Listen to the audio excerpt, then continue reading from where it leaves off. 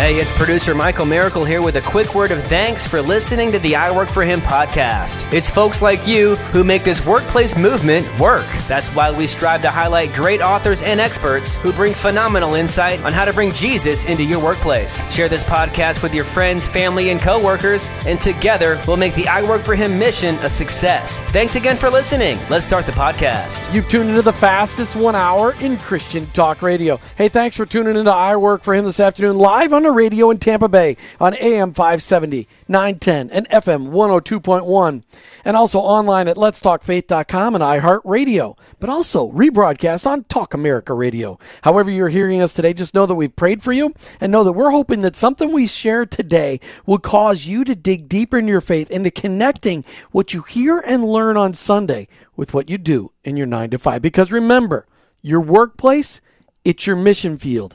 And in that mission field, you and me, we may be the only Jesus our coworkers and employees may ever meet. That job that you hold, the people that you work with, none of that is by chance.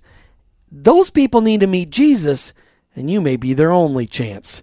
Cincinnati, Ohio. What's the Lord doing in Cincinnati? As with many cities in America, there are problems and there are solutions, but not always do the problems meet the solutions. Sometimes they just don't make sense. Today we're going to talk with Sherman and Sidell Bradley about their individual ministries in Cincinnati, and we're also going to delve into the segregation in the church, and maybe we'll get to a place in the conversation where we can learn from each other on how to break down the walls of disunity in the church and unite each other to bring the kingdom-minded business solutions to the urban environs of the United States of America. Sherman Bradley is the founder of Good Fit Training, and Sidell is the strategic director of Mortar Cincinnati. Both Sherman and Sidell pastor at New Life Covenant Church in Cincinnati, and they're both involved in so many more things like Consider the Poor, Hope Fest, and Creative Grace. Martha and I got to sit down with Sherman and Sidell just a couple weeks ago when we were on our Cincinnati road trip, and when we met them, we thought, we have got to have this kind of conversation on the air. Sherman and Sidell, welcome to I Work For Him. Thank you. Welcome. Thank you for having us. Hi, guys. Hi. It's such a privilege to have you guys on here. Why don't we just start off, as we do with all guests, Sherman and Sidell, we always like to just lay the groundwork with, how did you become a Christ follower? So, Sherman, how did you become a Christ follower? Well, I started off in a church that my mother attended and my uncle pastored, and in Cincinnati. And my mother's side of the family, most of them attended this church. Not too small, but not too big church either back in that day. A little traditional Baptist church that would continue to instruct me, although it would be my adult years before I would finally really take root and have a personal relationship for myself.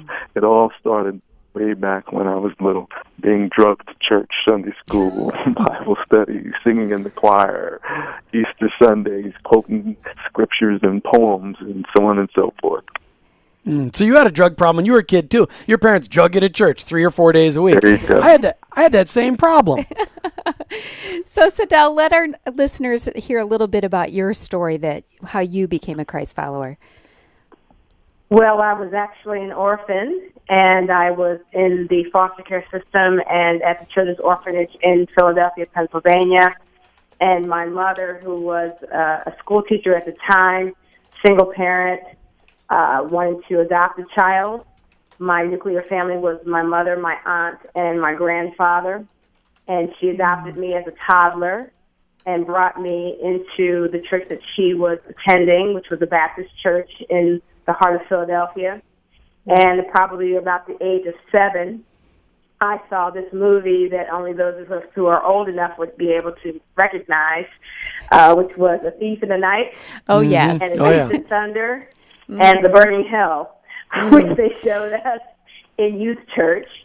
And I was probably more, as an orphan, concerned about being left behind and turning around and waking up and my mother being gone. And so I said, whatever you need to do to have me sign up, please have me sign up for that. And it took a while for me to come to know the Lord from a perspective of fear and not love. Mm-hmm. I mean, from love and not fear. And as I did and became part of worshiping Him in music and learning more about his word, I became a fully devoted Christ follower, and I have been for quite some time. And so I'm grateful for the influence of my mom and my family to care for someone, because the Bible says that pure religion and undefiled is to care for widows and for orphans. Yes. And to keep oneself inspired from the world. And so when we think about people who think about folks who are in the margins, the poor, the hurting, the hungry, that would classify me as that, because I don't know where I would have been had she not decided to become a parent. Well, and what you just said, the poor, the hungry, those people living in the margins, there's a lot more of those people living out there than most of us realize. And I love it when we get to draw attention to it, because there's a lot of people that when they find out stuff like that, they're like, I want to help. I didn't know. And so I love that you shared that story, and I love the fact that you were rescued as an orphan and that the Lord saw fit to put you in a home where you could get to know him personally. That's just fantastic. Sidel, you guys are both involved in so many things. In fact, if I really wanted to lay out, I didn't tell this at the beginning of the show, but if I really wanted to lay out both of your resumes, we would already be done with the entire segment, because you guys are involved in so many things. But I loved when we were sitting down at breakfast at that was a really great Belgian waffle place in Cincinnati. You are involved in this thing called Mortar. Well, your main focus is Mortar. What is Mortar all about? Well, Mortar is my day job. I am a bivocational pastor. Mortar is a business incubator that was started in Cincinnati in 2014 by 3 African-American gentlemen who are between the ages of 30 and 40. The neighborhood that is downtown here in Cincinnati is called Over the Rhine. It was formerly a neighborhood that needed to be redeveloped or gentrified, and now is a burgeoning part of Cincinnati's new downtown. And as they were walking through this neighborhood, they realized that, hey, there's been a lot of residents who've been displaced, and there's a lot of burgeoning economy that's happening, and we're not seeing those people who used to live here being able to participate in that flourishing economy. And so we want to start something that will help them get a piece of that pie. And so they started Mortar 3 years ago, and it's been really kind of a roller coaster ride. They have been featured on NBC Nightly News. Mortar has been featured in Forbes, where 2 of our founders received an award for 30 under 30 entrepreneurship innovation, and the other one has received a 40 under 40. That is a local award that was here, Politico, Yes Magazine. And so what happened was there was this kind of takeoff of Mortar in the public eye. And so we've had 145 or so graduates come through our accelerated program. It's a 12-week program that teaches them the basics of how to start their own business or their own nonprofit. And we have a lot of partnerships with the city, with corporations, with universities. In fact, we have the UC Law Clinic provides pro bono legal assistance to our businesses in the tune of about $150,000 to $200,000 so far. To help them establish businesses and operating agreements. So we have a lot of people who are partnering with us to help people succeed in business. Well, let's just help the listeners understand a couple of things you just said, because we got to drive through the Over the Rhine neighborhood, so we know exactly what you're talking about. But you guys were teaching us some things when we were at breakfast, and I want to make sure that we all get to understand this stuff. First of all, you used a word called gentrified. What does that mean, Sidel? Well, that means that a particular neighborhood that is maybe blighted or has run down, that developers come in, they displace the residents of that neighborhood, and then they put in new, different residents, and sometimes those other neighbors are spread out throughout areas in the other communities. It's a redevelopment on one end, depending on how you're looking at it, and it's a displacement on another end, depending on who is perceiving it. Right, and so Sherman, you were teaching me about this in the last couple of months, and what was it's not I guess just unbelievable. As you were teaching me something, I was learning something in Kansas City, the exact same thing. But when we drove through that Over the Rhine neighborhood, we saw that. They had torn down old buildings. They were fixing up brand new buildings. When we come back, Sherman, I would love it if you would explain this whole redevelopment thing. How when we hear about urban development, what we don't hear about the fact is that people's houses that are being redeveloped are making it so that they can't afford to live there anymore. Can we pick that up when we come back, Sherman? Yes, we can. All right. You're listening to I Work for Him with your host, Jim and Martha Brangenberg, as we talk today with Sherman and Sidel Bradley, the couple that we met in Cincinnati. We had an incredible breakfast with Sherman and Sidel Bradley a few weeks ago. It seems like forever. Martha and I have done another road trip since then. But we sat down with Sherman and Sidel Bradley, and they were just helping us understand what's going on in Cincinnati and how the church is involved in Cincinnati in the renewal and how the Lord is working in businesses in Cincinnati. We just were really excited about it. And Sherman got introduced to us by a couple of listeners that said, hey, you got to meet Sherman Bradley. So we're talking today again with Sherman and Sidel Bradley. And right before the break, Sidel had mentioned that the neighborhoods were being gentrified. And I asked the question because I need to understand the term, what that meant. And Sherman, I guess I'll have you just explain it to our audience if you could.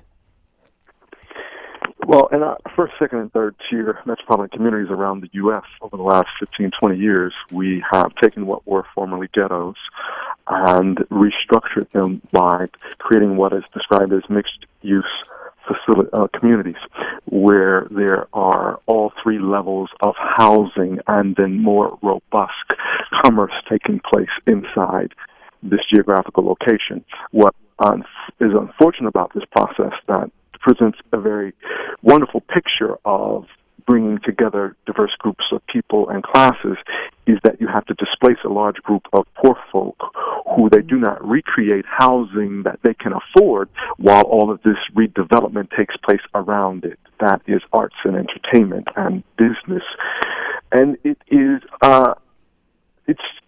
they don't really get a say in the process. There isn't a choice. I actually had relatives who were displaced in downtown and said that they were going to be sent to a better quality of life.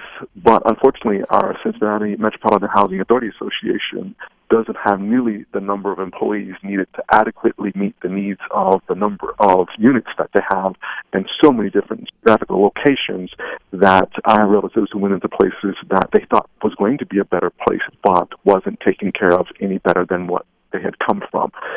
And then you couple that with the fact that if they're in a suburban area now, when everything was in close proximity in the in the urban context, now they have to learn how to navigate a different environment with people who may or may not want them in that community, and the social service components that were in close proximity to them, because for decades that's where they had been housed as residents, they're not readily accessible in suburbia. And so now you've got to take multiple buses, you've got challenges of getting there, if you can get there at all, so on and so forth. And it's just far more difficult than the picture that gets painted in the beginning when they come in and sell the community on, we're going to do this great thing for this area. Well, and we've highlighted on the show a couple of times the whole idea behind the urban desert. And what you just described is one of those things that puts people in the spot where they can't get access to grocery stores. They move them out of their urban environment into a spot where they can't get food easily. Is that what you're talking about? Something like that as well? Like that's one of the services, they can't get access to good groceries? Well, good groceries is a challenge even when it was an urban ghetto, because it's unfortunately not the community where the best of we have to offer from a business standpoint typically operates. Inside the urban core, you had check cashing places and buy here, pay here car lots and rent-a centers, what we would, pawn shops, liquor stores, fast food joints, what we would call oftentimes predatory businesses. They're coming to suck what little life is in the community out, not coming to add to it. And that is not necessarily the case per se in some of the rural contexts where, suburban contexts where they may get transition to. The difficulties there are more around if they have overpopulated that area, a particular area, with low-income folk because they needed to get them out of the downtown communities. And then you have the difficulties of the commingling that may not have been done prior, that folk aren't used to one another in the different class value systems that are operating inside the academic arena and the neighborhood, so on and so forth. Okay. Now, Sidel, this is where mortar comes in. And that's what I want. As Martha and I drove through the Over the Rhine neighborhood, we saw, it was a very active area, lots of traffic and lots of buildings. It looks like there was lots of micro enterprise kind of businesses. How does mortar come in and help the situation? How does mortar fit into that? Now we've got a little picture. Come back in and re-explain it again, how mortar comes alongside people to help them get to participate in some of this urban renewal. Sidel, did we lose you? So mortar is in 4 neighborhoods there in Cincinnati, and 4 of those burgeoning neighborhoods that have the populations that Sherman described. And we open up our opportunities to have them start their own businesses within the construct of their neighborhoods. Our motto is to build communities through entrepreneurship. Now, we know that the vast majority of people in the United States will not have small businesses, and we know that as well. Most small businesses only employ themselves, the person who has started the business. That's about 90% of small businesses, but they do bring in, on average, about $60,000 a year, and the average person that was coming through mortar was making $23,000 a year. Mm-hmm. So it's one of the things that we are helping to get people opportunities to increase their income and potentially be able to start businesses in the neighborhoods where they live. We just recently had someone open a barbecue restaurant in the neighborhood where she lives, and she has been able to employ both people from Job Corps and another 10 employees for her full-time barbecue business. And so we are trying to give people who have the drive and the ambition to open up their own restaurants, open up their own businesses, or even to increase their own income by tens of thousands of dollars in order to see some of the flourishing happen in people's lives that is happening in the neighborhood. So talk to us about how the church is coming alongside of you to help with some of these solutions. Because you've got, teaching somebody how to be an entrepreneur. There are people that have that drive, and there are people that want to have that drive, but they need a little bit of training. And you guys sound like you got a 12-week course that teaches them those things, whether they're setting up a nonprofit or a for-profit. That's really exciting. How is the church coming alongside you to help address some of the issues that you're dealing with there in the urban environments? Either one of you guys can answer that question. Well, mortar is not specifically a Christian per se business, though there are several of us who are Christians who work there, right. And there are many Christians who are partnering in various and sundry ways. We have some churches who help provide their space or kitchen spaces for our entrepreneurs. We have a lot of Christ-following places that have allowed their employees to come and do training or become mentors or passion mentors for people who are opening businesses in the same arenas that they work. We have a couple of churches who have that kind of grant potentiality to give grants to us, who have been granting organizations for us. So there's a few ways that the church has come alongside mortar to help entrepreneurs. Well, and I'm not really necessarily. I love the fact that mortar isn't necessarily a Christian organization, but it's doing kingdom work. Yeah. That's exciting. So a question I have, and I'm just curious because this is reminding me of a conversation we had with a ministry in Orlando where they talked about the challenge of people that want to start their own business, be an entrepreneur, but then they don't stay in the community. How do you address that so that you're actually building up is that part of your goal, to build up and keep them in their community? It is part of the goal to keep them in the community. It's also part of our goal to give them access to other communities. Mm-hmm. Anybody that wants to run a business knows that you need a diverse populace of people who support your business. You usually can't just do it with your own small circle of friends and family. So one of the things that we do is resource our entrepreneurs outside of their circle and inside of their circle so that their businesses can grow and scale. So, Sherman, how does your church, as you and Sidell lead your church, New Life Covenant Church in Cincinnati, how is your church getting involved in bringing some of these solutions to these neighborhoods that just need hope? What are you guys doing? Well, our church per se has been more trying to tackle the issues of helping hurting people in general, and being a place where the kaleidoscope of ethnicity can come and be represented, when still in America 83.6, I believe, % of all churches in America are still homogeneous, meaning they are one ethnic group, which we know is not what heaven looks like, nor was that what was the intention when Jesus came and walked amongst us and made the gospel available to Jews and Gentiles.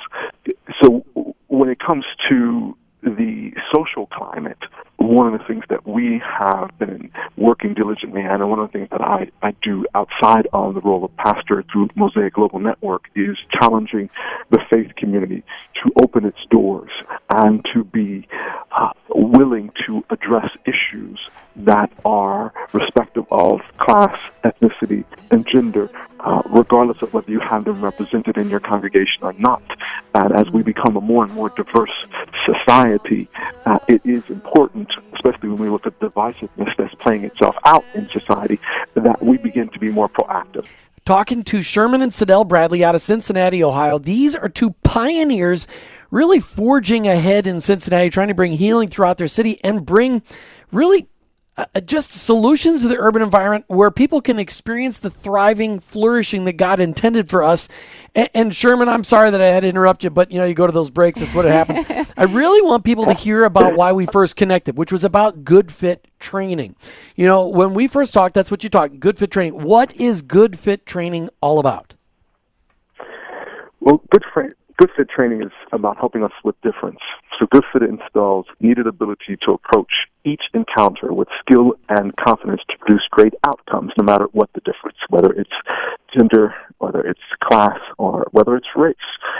And it's important that we harness skill and confidence so that we will have these conversations and break down the walls that are dividing us. I love that. And what I love is that there's so much biblical basis to that. But again, your organization, Good Fit Training, isn't necessarily a Christian organization, is it? No, it's not set up as a specific Christian organization, although we do have clients in the Christian community who are realizing that they are challenged by the fact that they do not have diversity internally, or sometimes they have diversity in the pews, but not in the leadership team, or not in the artistry of the music and other aspects of creativity that are utilized inside the church body, and they want to have assistance making that transition. So again, a kingdom-focused company. I love that. And people need to understand the difference. There's the people that say, well, I'm a Christian and I run a business. That doesn't make it a Christian business. And it doesn't have to be, but a kingdom-focused business can be almost any business where it brings flourishing to other people. When you employ people or when you teach people, it helps them to flourish, and that's what God intended. God created all those differences on purpose, Sherman. And I know that we've got many between all of the different ethnic groups in our country. How do we learn to appreciate them? What do you teach people at Good Fit Training to help them appreciate the differences that they have? Well, the short of it is that we have to realize we all have implicit biases. It is human nature. There's no need to shy away, hide from, or be ashamed of them. The key is we have to know what we don't know about ourselves so that we can address the issues that are getting in the way.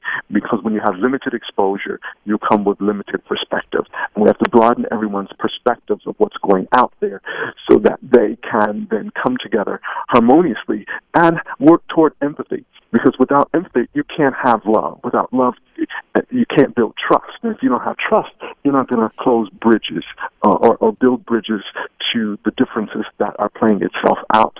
So it's so vital that we're willing to take off our preconceived notions and really have new information that can assist us with digging deeper under why we think the way that we think, or we see a particular demographic, particular way that we see them.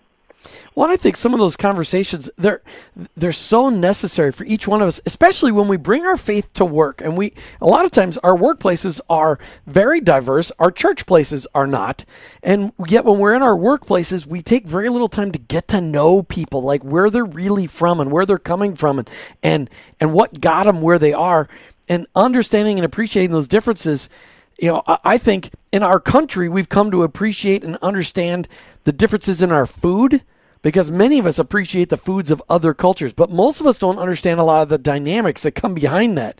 And you know what? I want to just say something to that, because when you were talking, Sherman, about we all have biases, I'm thinking about the fact, and I was thinking about food, because I was thinking about the fact that so many of us will say, well, my mom makes the best spaghetti out there, because that's what we grew up with. She doesn't. My mom does. I know your grandma actually made the best spaghetti, and now we make that spaghetti. But just as an example, we have those biases because it's just all we knew. And so Correct. I'm very curious, so that I can wrap my head around good fit training. Like, how does that play out? What does that look like? Who comes to you, and what is it that they're trying to accomplish? Well, it can be the faith community, it can be a social service organization, it can be a corporate entity or small business, even civil servants, anyone who is engaging in the challenges of difference. This is a training, a 1-day or 2-day, that will immerse you in dialogue that can help us close those gaps and go deep underneath what's on the surface and tackle some of the familiarities of how we think, the way that we think based upon what our experiences have been, and broaden the experiences with new information that helps us address our biases and why we have to be very conscious of them so that they're not in the way. And how do we then give voice to others who we find, once we have this new information, are perhaps far more marginalized than others that maybe we didn't give credence to, or perhaps we now see differently how women and the abuse that they take in the workplace is so commonplace that it's now normalized in ways that we have to dig deeper within ourselves to see that, no, that's wrong. Just because it's normal, it's still wrong. And what do we do with this? How do we set a culture and an environment where that is addressed immediately? No longer it's a gray area or it's washed over. Those kinds of things we have to delve into inside a really small and intimate environment where we build safety so that folk can be open enough to address some things that they're just not aware of. Those were key words, sir. What you just said there, where we build safety so we can have these conversations. Those were powerful words. And it is having the conversations. Unfortunately, the media today doesn't support having normal conversations without anger or violence. They support all the crazy people that want to yell at each other instead of people that can just have a conversation. Because as my eyes have been opened up to the plight of the human trafficking, because in Florida it's a huge issue. Huge. I mean, again, not exposed to it personally, but have been exposed to it around me. And now through conversations with many friends in the urban cores of America, understanding that there's a lot of these issues that the media tends to, I don't know, it seems like they want to hype up certain parts of it, but they don't really want to talk about the issues or talk about solutions. And that's what I want to talk about today. You guys have you and Sidel have the fantastic opportunity in your workplaces to really help people flourish, to really help people find what God really created them to be doing. How does the Good Fit training help people to flourish the way God intended them? Well, with Good Fit, and what's currently going on in the industry as I talk to folks who have acquired other trainings throughout the years, is that oftentimes there's a lot of compliance and competency coursework that's really heady and about checking boxes and making sure that we comply with federal regulations and company policies. But what Good Fit is adding is issues of the heart, tackling cultural humility, cultural optimization, leading to cultural profitability or organizational profitability, which is no longer solely defined by profit margins. It is also defined by how you use resources and how you use relationships. Because in a global marketplace that is shrinking and becoming more and more diverse, we have to do a better job of relationship development and involvement. And we have to learn how to agree to disagree and still stay at the table and find commonalities that we can build upon to go forward. Because we're never going to always agree. And right. That's not what we're after. But we do have to be civil enough to learn how to hear another person out with empathy and to respect the difference even if we don't agree with it. And then how do we find the commonalities to move forward? And organizations that are doing that and proactive, there's data out there that's supporting that you will have less turnover, for one. You'll have more cohesive working environments where there's greater productivity and problem solving and creativity when you have cohesive and harmonious relationships taking place, especially across diversity, because diverse people bring diverse perspectives, and those perspectives are how you maximize creativity. Rather than everybody thinking the same way, coming from the same background, they're extremely limited in what their capacity is. Well, and Sidel, do we still have you with us? I know that she was okay, good. Talk to me about how Mortar and maybe just go back to your church. At your church, how you're helping people understand this diversity to reach out and have conversations with people. As you guys are in Mortar and you're in your church, how do you encourage people to go ahead and reach out to people that don't look like you, talk like you, act like you, aren't your age? How do you help them do that? Well, first of all, every leader has to lead by example. So we are individually reaching out to people who don't look like us, who are in different neighborhoods. So the things that you see us doing, whether it's Good Fit or Mortar or our involvement in Mosaic's network of churches, all of those things, they'll see us out in the community interacting with all kinds of people. They look on our social media feed, they'll see us having interactions with all kinds of people, and particularly people who might not look like them or look like anybody that's around them. And so first of all, it's lead by example. Then it's teaching. We are taught as kingdom people that we are to share the love, to share the gospel of Jesus Christ everywhere we go, to every person, every creature. It's not that we're saying we're only going to share them to only black people or only rich people or only poor people. We're to share them with all people. We're to love all people. And so we are representing all people, and we are teaching our congregations to do the same. Today we're dealing with some topics, inner city Cincinnati. And we met this really fantastic couple when we were there on our last trip up to the Ark Encounter and the Creation Museum. We met Sherman and Sidel Bradley. These guys are working in the urban core of Cincinnati, trying to help Christ followers and non-Christ followers alike to really flourish, to bring businesses back there, to teach people diversity, teach people to appreciate each other. And Sherman, while we're on air, you emailed me about a pastor friend of yours that is now on the line. Can you introduce Pastor Tim Dunn for me?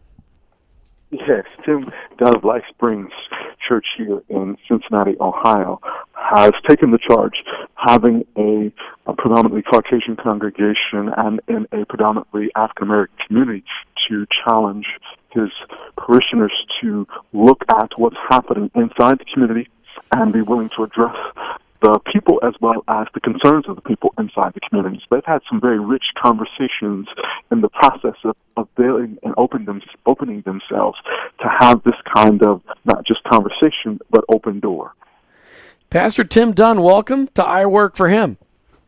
Thanks, I appreciate being on. Thanks, Sherman. So why don't you just, because we're going to try to cram in a lot of stuff in this last segment, why don't you talk about some of the real key issues that your congregation's eyes are being opened up to, and what some of the solutions have been that you've brought forward? Well, that's a great question, and part of it kind of goes back to the church itself has been around here in North College Hill, just a north central Cincinnati area, for well into the 60s is when we were here, began our ministry here. And the demographics around the community began to change significantly in the late 90s, early 2000s. The church really tried to find its way to stay connected. And some of that was by, reaching out with different service projects and things like that. But the disconnect was, I believe, that there was very little relationships being built with just the people within the community. It was more doing service for as opposed to doing service with. And so I came in as a pastor from a suburban church, predominantly all white.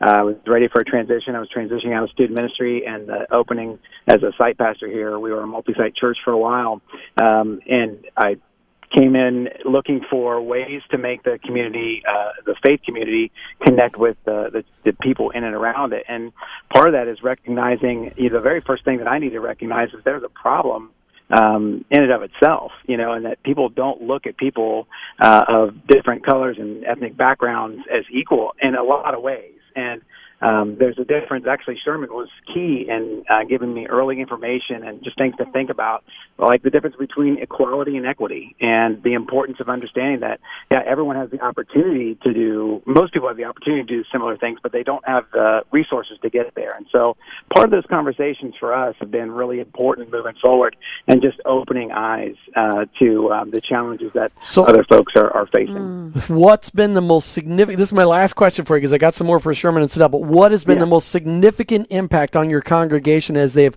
opened up their eyes to, first of all, seeing what's in front of them and developing relationships with people in their community? What's been the biggest impact? Well, I think the biggest impact is, quite honestly, been listening to the people within the church that are coming from a different background. A lot of our African-American families that have been coming for a long time, they were fearful of sharing their stories, the experiences that they've had, be pulled over, and experiences they had with law enforcement, experiences they've had within stores, and just some of the issues that they faced. And when you worship with somebody and you're, here all together on Sunday and you're worshiping one true God, you're trying to listen and try to pay attention and think about who God is and worshiping in your life, and then you look over and there are these people that are worshiping the same God, they're the same plan and goal, and yet was just to start listening internally. And so you have to ask yourself, well, now that I know the story, what are we responsible for? What's our next step, and how do we take that and really apply it to be the family that God has asked us to be? And that's so clearly brought up in Revelation and John, and again in Ephesians. So that's kind of been our goal, is just to begin by listening to one another, and then once you know, it's important for you to speak up, because if you're not speaking out, then you're part of the problem. And that's been a big challenge for our folks, but our church has responded in a great way.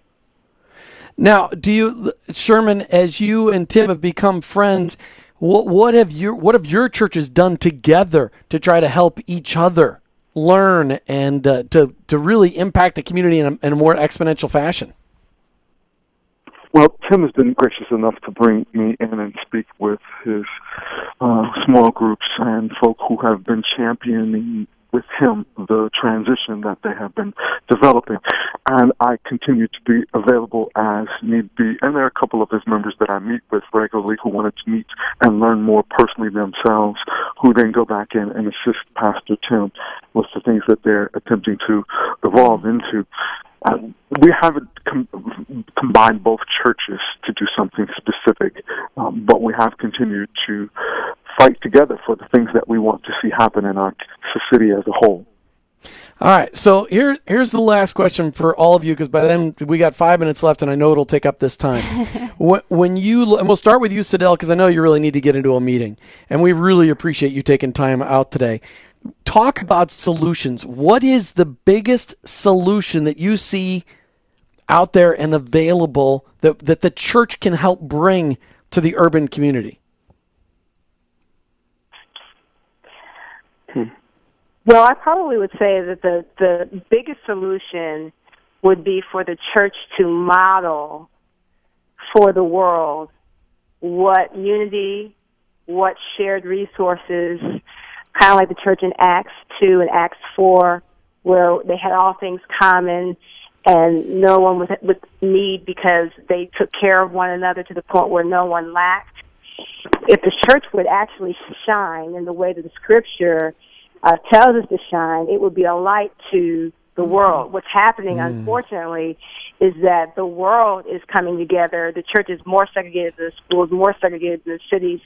If the church would actually do what is scripturally in the Bible, widows, orphans, poor, prisoners, the least of these, if the church was actually coming together and not segregating, if the church was actually sharing resources the way it's supposed to, it would be such a strong light, and you would see communities built. We're ready to go overseas, dump our money, make travel, to do missions and we're afraid to go down the street. Right.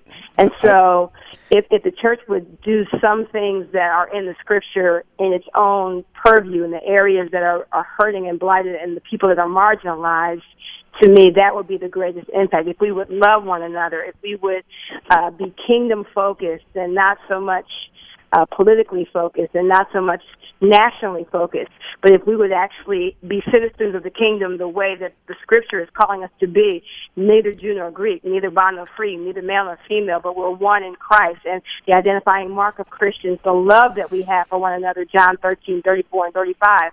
If we were one, as Jesus was praying for us to be one, then he said that the world would know that he was sent and that the Father loves them. Mm-hmm. And right now, we're not exemplifying that level of love, that level of care.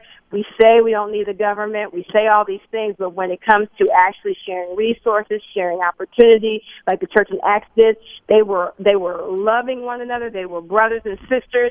They were strongly connected. Yes, there was a lot of persecution at the time, but that's what we're facing in the future. And so we might want to kind of get on the stick and do what we're supposed to actually be doing and let that thing shine, so that we're not looking to catch up with the world, but the world is looking to catch up with us. Amen. I love that. Really, what you're talking about is relationships, because relationships drive that things. I mean, if we had relationships with people that are different than us, it would drive us towards unity and it would drive us towards sharing, because we'd have relationships and want to share. Sherman, you got 30 seconds to add to or add on to what Sadell said. Sorry. Yeah, right. 30 seconds. Thanks, babe. Yeah. Now you got 20. John 17:20 through 22 is what she's describing. And Jesus said that they will know that I came to earth, lived, loved, and prepared a way for you all by the way that you treat one another. And we're not living up to it, as you just described. That's our number one charge. Powerful. It is so true. Sherman, you did that in 20 seconds. I am totally impressed. Listen, guys, I want to bring, we got to keep this conversation going, because just as Sadell just said so well, and Sherman, you echoed on it, we need to model unity. We need to model shared resources. We need to model what the church was really supposed to be about, and not about big buildings and getting everybody inside four walls, that the church was supposed to impact the community. Can we have another conversation about this in the future? Can we keep this conversation going? Absolutely. All right. Sherman and Sadell Bradley, Pastor Tim Dunn, thank you guys for being on I Work for Him today. Yes. Thanks for just sharing from your hearts. I really appreciate it. Thank you, guys. Very well. Thank you. All right, Martha, that was a great conversation. There's just so much there. But if the church would do what Jesus said, it would start to impact communities, and it would impact so many different things. I love it. Church should model unity for the world. Yeah. You've been listening to I Work for Him with your hosts, Jim and Martha Brangenberg. Just remember, I work for Him.